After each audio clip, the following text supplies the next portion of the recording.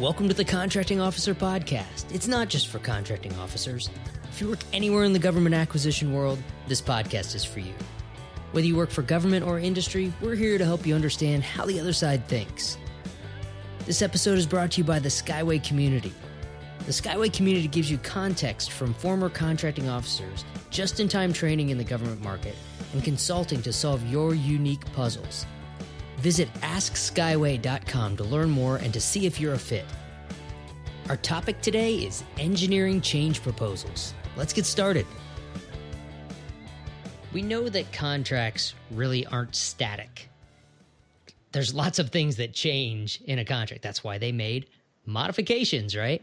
FAR Part 43, I believe, is the one that's all about changes and mods and managing the contract. And other than funding mods, which is felt like it was the most often that I did was just funding the contract constantly. But the modifications I did a lot of were engineering change proposals, or ECPs.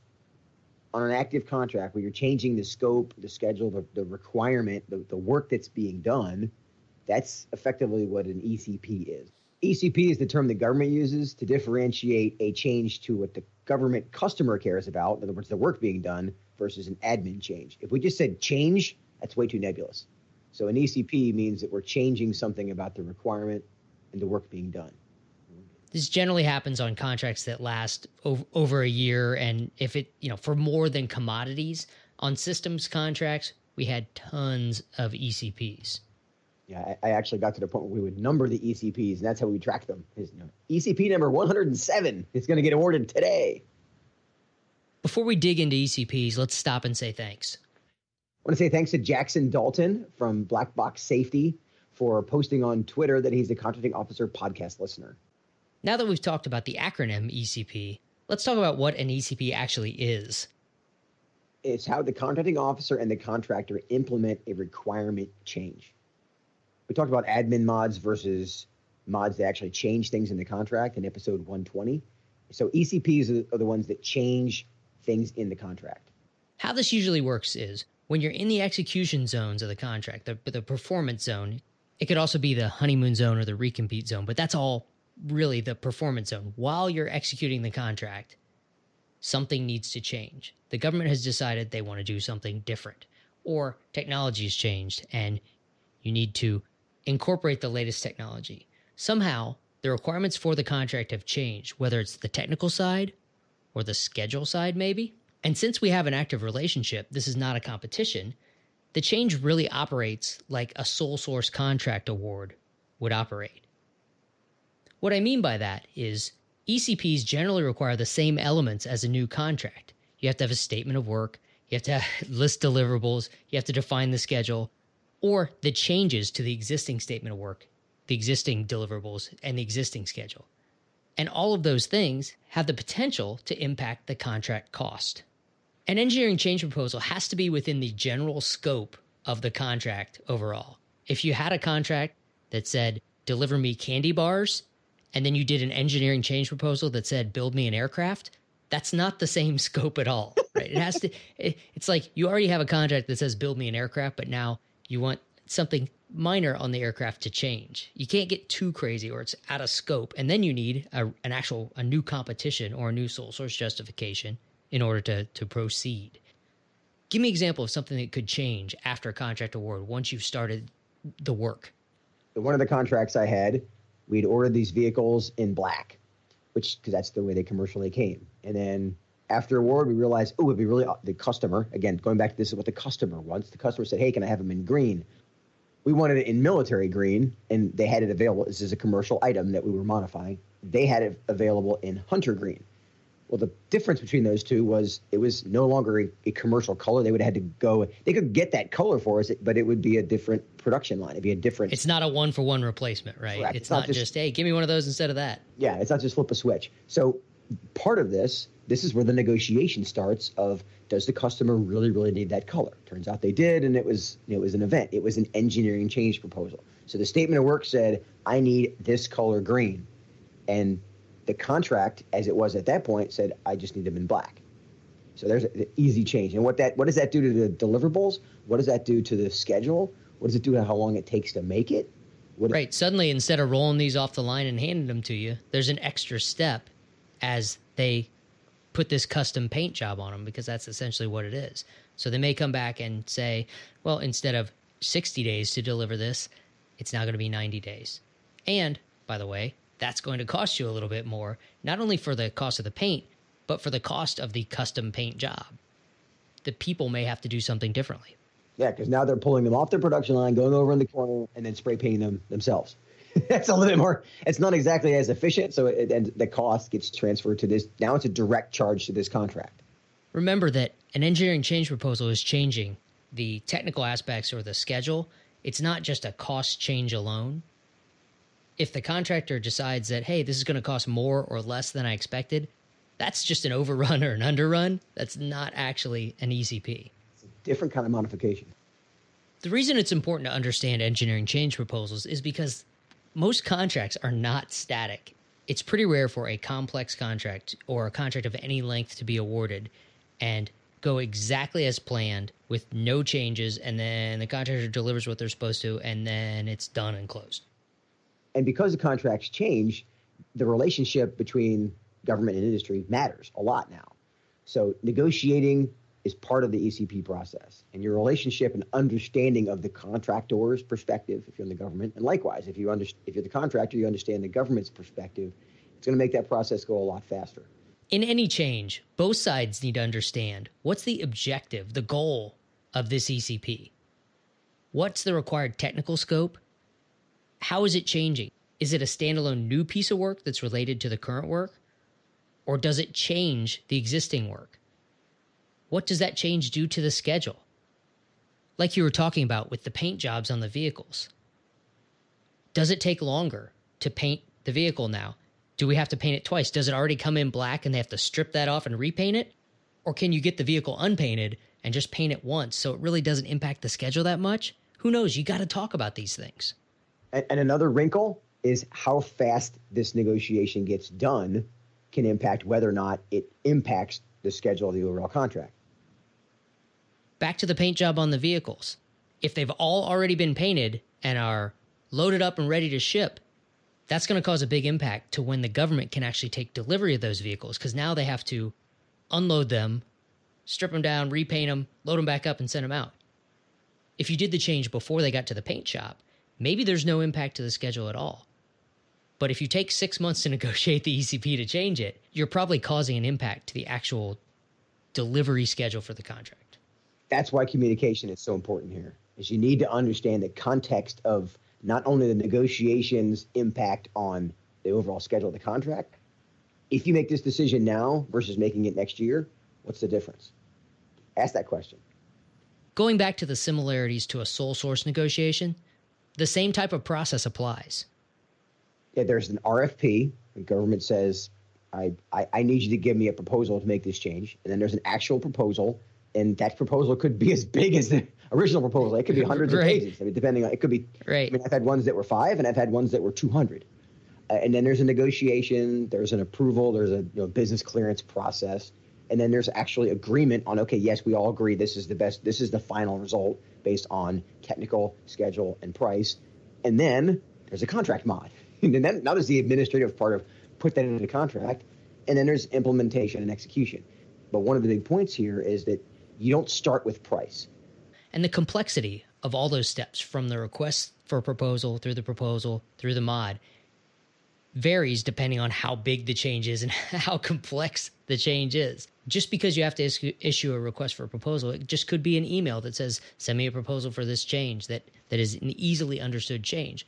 Or the request for a proposal could be massive, just like the request for a proposal in a competition is, but without all the rules about competitions, if that makes sense. One key difference between a competition and a negotiation for a new sole source contract is for engineering change proposals, the government usually pays for the contractor's proposal preparation costs. Yeah, because the government's asking for the proposal. It's a direct charge. Like without that request, the proposal doesn't exist. Ergo, it's a direct charge to this contract. Tell me about how this works on the government side. In many cases, the government user, the customer, the person who's getting the benefit of the contract, thinks these are easy. I mean, I got a couple of them like on a Friday morning and say, hey, can you get this on contract by close of business today? Yeah, just change this. It's easy. Because there's a negotiate. Like we went through the whole process. There's a negotiation process here. So the best approach from the government side is to make sure all the players are involved here. So we have episode 60, who are the players, and make sure they're all involved in the discussion. The finance, legal, the pricer, the program manager, and even the contractor in many cases, because the contractor is giving you an understanding of this is what it's going to cost. I mean, remember, you're working together here. If you're trying to build up, hey, we want to change all this stuff in the contract, before you go through all the trouble to write up an RFP changes to the statement of work, changes to the requirements, documents, give it to the contractor and get a proposal that's 5 times the money you have. Maybe you ask the contractor, hey, if we wanted to change this, this, and this, sort of in roundabout ways, how much do you think that would cost before you lock down all those details and spend the time and energy doing that? I had a contract where we added a certification level, the professional certification to their employees, thinking it was going to be the same. And thankfully, I asked that question in an email, and the contractor said, whoa, wait a minute. That particular certification, people make like an extra $10,000 a year for that. I'm like, they do? I didn't know, right? And so that's an example of, I thought it was, we can just add this certification and it'll make it easier for this IT services contract. And easier wasn't the right term. More expensive was. And that's the kind of thing you find out if both sides are talking to each other. And if it's not just contracts talking to contracts, it goes back to the deciders as well. You talked about who are the players. We had who are the 3 deciders. There's going to be funding people involved. There's going to be requirements people involved. And there's going to be contracts people involved. Same thing from the industry side. There's going to be contracts people involved. There's going to be technical people assessing the impact of the change. There's going to be pricing people involved, trying to capture the price impacts of the change. There's really 2 ways to think about building the price for an ECP. It's top down and bottoms up. On the government side, if you start with, I have this much money, how much change could I get? Sometimes it's scary. The government doesn't want to tell the contractor, I have this much money, because they're afraid the contractor's proposal will magically equal that much money. But if you want to maximize the amount of work that you can get done for that much money, it's not a bad place to start to say, I'm budget limited. Help me understand how much these kind of things would cost. And that's been called cost as an independent variable. In other words, we've got $100,000 or $100 million to do this. Let's negotiate within that bucket. And that's why they call it a top down, is you're starting with, this is our ceiling. Let's see what we can fit under the ceiling. And the other way is bottoms up or bottom up, which is start with the requirement and you build up, like this is kind of like a wish list. In a perfect world, this is what the thing is going to look like. This is what the solution will be. And of course, that almost always costs more money because it doesn't have a ceiling on it. If you throw that over the fence to the contractor, here's everything that we could possibly ever want to change, you're going to get an eye-watering proposal back. So again, the best way to do this is to be talking. Remember, you're in a contract relationship. There are no restrictions on communication. It's wide open. Take advantage of that. Speaking of taking advantage, the cynical government side often looks at ECPs as this is the upsell, right? I ran a competition. Everyone bid what they said it would take to do the job. And as soon as I give them the contract, suddenly there's all these changes, all these things that we magically didn't think about before that are going to cost me more as the government customer. It's a pretty cynical way of looking at it. But the reason that a lot of government people look at it that way is because it happens. Yeah, and I think you called that the get well plan in the market. Right. So that there's a cynical perspective that you're just going to try and get well after award.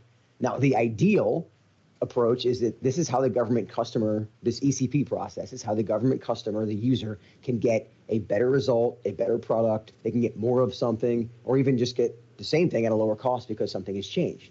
So, right. If the contract's awarded and everyone realizes, hey, there's a better way to do this, why keep doing it the wrong way? If both sides can agree, you can actually get more for your money, better results for the mission. So there are the 2 extremes. We have the cynic and we have the ideal. And and probably neither the cynic nor the ideal is wholly true. Right. The truth's somewhere in between, which is why negotiation is such a big part of managing engineering change proposals. You're trying to find the sweet spot between the cynic of, they're just trying to screw us over, and the whole rainbows and lollipops of everything's perfect. In between those 2 is where you really have to be. So be aware of this if you're on the industry side, that there may be some skepticism about your motives on every change that comes about from the government side. Don't play into that and push your contracting officer more into that cynic role. What made me a cynic was when I would walk into a room, I'd be attending a program meeting, and we have a contract for performance under a lot of engineering stuff that has to happen. And here comes the company and says, hey, we got this great solution. It is completely proprietary. We own the whole entire concept. And once we just introduce this, it's only going to cost $200,000 and it'll make all these things better. What I'm hearing is, wait a minute. We competed this contract, you won it, and you're trying to insert your proprietary solution into the software so that we're stuck with, and that sounds harsh, but that's how it feels. And we're stuck with you for the next 50 years. So you're taking to something, I took a lot of effort to compete, and now you're trying to worm your way in so that we can't compete it because your software is going to be managed. Right. We did the competition to make sure that the government had the rights for everything. Here comes the proprietary stuff. And again, that happens. It's business. I understand why contractors would do that, but that's why some of those cynics exist. Yeah, and so and what made me cynical about it is this is a meeting I happened to be in on, and I was a very unpopular voice in that room. I mean, there's like 30 people in this room. I mean, it was a quarterly program management review, and it made me really leery of like, oh my goodness, these meetings are happening, and they're making all kinds of decisions that are screwing up my contract. Another thing industry should think about is price matters here. Unlike in a source selection where the government can say, yes, I know I had competition, so I'm getting a fair and reasonable price. This is like a sole source contract. The government needs the context for your price. They need to understand how all these changes that are going to occur impact the price. And those could be debits and credits to the price, right? Increases or decreases. A lot of times when a change happens, some work goes away and is replaced by new work. And we've been talking a lot about things from a manufacturing or a delivery standpoint, but the same is true for services contracts. I need pricing context, even for service contracts. And I prefer to have that before the proposal shows up, which is going to happen through communication. So janitorial services contract on the base. So think of like facilities maintenance. One of the things that happens on the facilities is cleaning a building. That customer who works in that building, they just built a brand new building next door. So they're moving. The requirement within the scope of the contract is clean all the buildings on the base. Okay, it's a new building. Thing is, it's not the same building. It's 25 years newer. Doesn't have nasty linoleum floors. It actually has carpet that you're just going to have to vacuum. It's a little bit smaller. So does that decrease the amount of time it takes you to clean it? Well, not necessarily. Here's one. The new building has an elevator. The old building didn't. You see all these little nuances change the scope of how the work is done, even though they don't change the scope of the contract. Right. Some of them could be more work. Some of them could be less work. A lot of things are going to be one for one. New building. But yeah, the program management, the financial controls, the other things that industry may be charging for on the contract, those aren't going to be any different. But if you now have to do elevator maintenance where you didn't have to do elevator maintenance before, that's a change. Or if the old building had 6 elevators, the new building only has 4, maybe that's a change too that deletes some of the work. And in this case, the old building was 1 story and the new building is 2, even though the square footage was about the same. So is that different? Thus the elevator. Yeah, exactly. So that's an example of the requirement changed. How does the delivery of that service change? And if you think about building a complex piece of machinery, we always talk about aircraft, but could be a vehicle or a tank or a ship. If you decide to change something after the design has been finalized, you're probably taking something off and putting something on. So all of the engineering, all the work required for it, it could involve subcontractors that were building something that's no longer required or changing. You have to account for what you're no longer going to do versus what you're going to do now. Otherwise, if you just account for what you're doing now, you're overpaying. You're paying twice. You're paying for work that's no longer going to be done. So it's all about debits and credits. Whew, now I'm starting to sound like an accountant. Let's wrap this up. Remember that an ECP is a subset of modification. It's a type of modification. But its function is much more focused on serving the customer than it is on just administering the contract. Like an admin mod or a funding mod is about managing the contract. This is about serving the customer.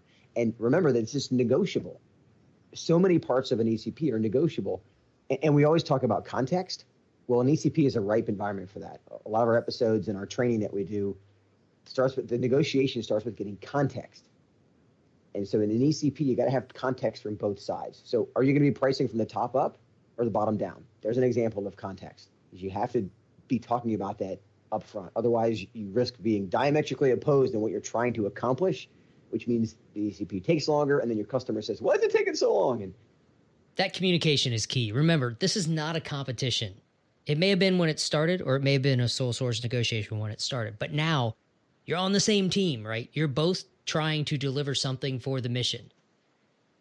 Don't forget that you're allowed to talk. There's no limits like in a competition on communication. Use that communication to make the process easier and faster for everyone.